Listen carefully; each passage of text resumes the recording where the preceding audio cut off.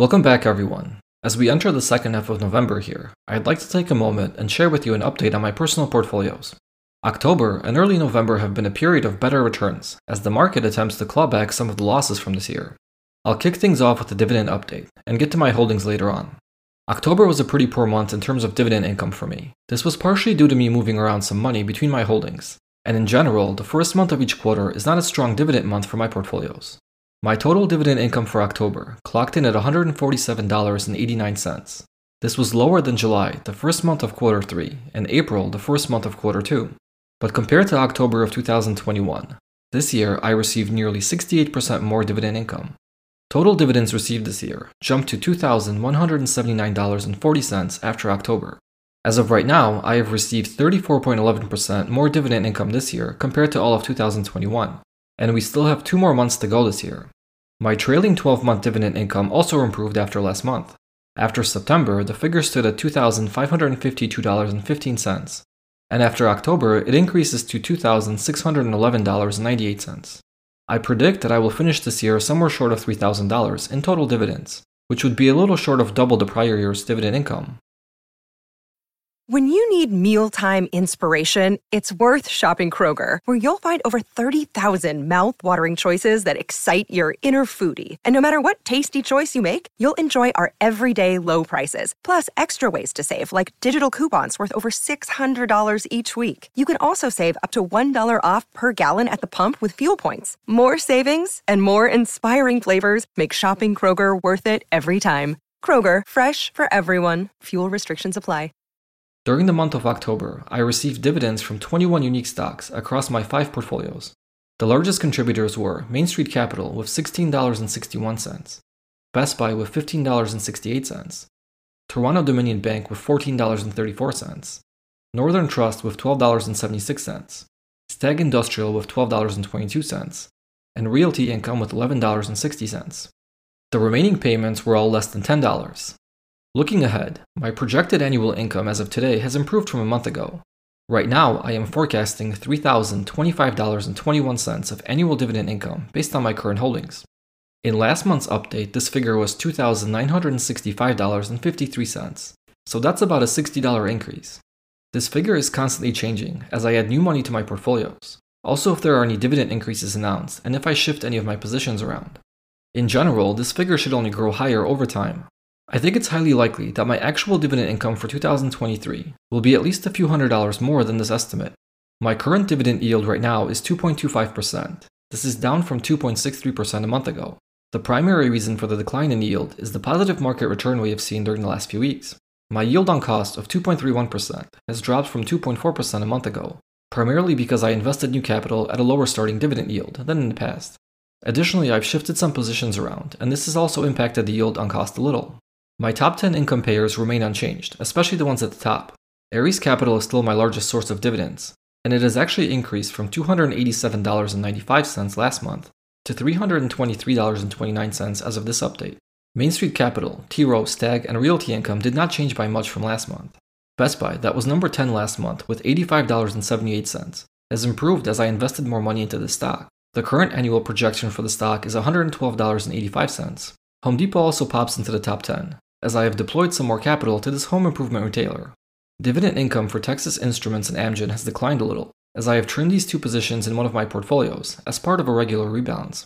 My dividend forecast for November is $229.39, which is an improvement over the forecast I showed last month of $203.51. The December forecast has also increased slightly from $372 to $375. In prior updates, I would also talk about my dividend increases for the year, but I didn't have a chance to update this data, and I actually decided to clear it from here altogether. I'll start fresh next year, and it should be a much easier process. Alright, let's take a quick look at my current portfolios. The market value as of today is a little more than $134,000.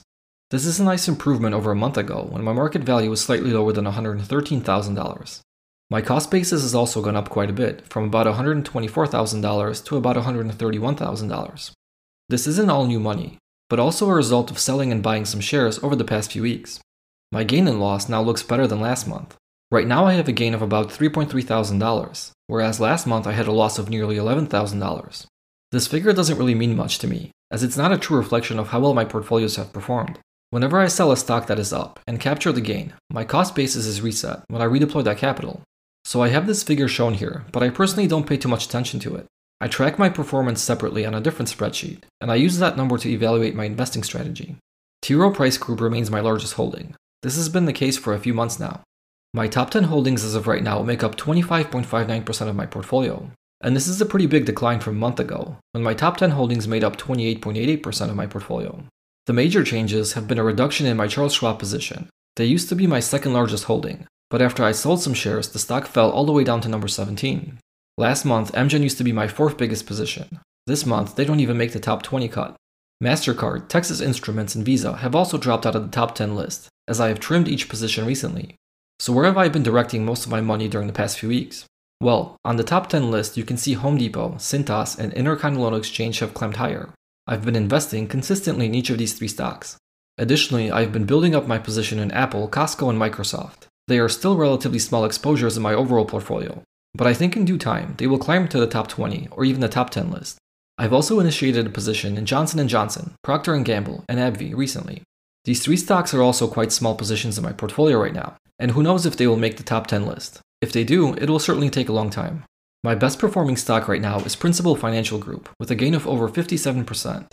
United Healthcare is also doing nice, up over 33%. It also happens to be my fifth largest position right now. Tractor Supply and Cintas are two more of my top 10 holdings that found their way to the top 10 performers list.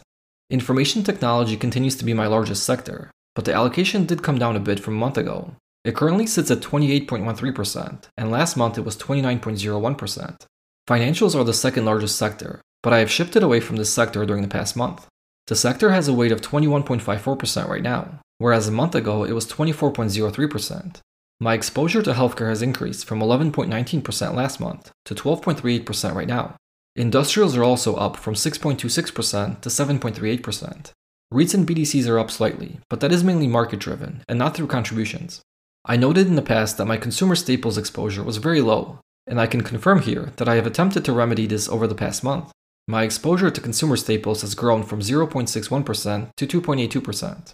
Last month I had a very small exposure to utilities that has been completely eliminated recently. Performance by sector has improved as the market has generally gone up since a month ago. Last month only 3 sectors had positive returns: healthcare, industrials, and communications. This month 7 sectors have positive returns, but all sectors have improved returns from a month ago. As we get close to ending the year here, I would like to see my Q4 dividend income set a new record.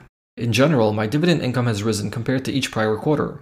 October was a little bit of a sour start to Q4, but I am projected to beat the $747.32 in dividend income I received in Q3. I continue to add new money to all 5 portfolios, so that should help add a few more dividends as well. This was the first update where my projected annual dividend income was above $3,000. I'd like to see this figure stay above this level and continue climbing. I don't like to make too many assumptions about where the market will go next year. If we will see more pain in the coming months, I would like my portfolio to stay north of $100,000. I think this should be possible, considering that as of right now, my automated deposits to these accounts for next year should be around $20,000, which would help offset any market declines. The one positive thing about falling stock prices is that you can lock in more attractive dividend yields if you are still contributing to your portfolios or reinvesting dividends. My portfolios all have negative returns this year, but I'm generally happy with where I sit right now. I hope all of your portfolios are faring well this year, and your dividend income is rising just like mine.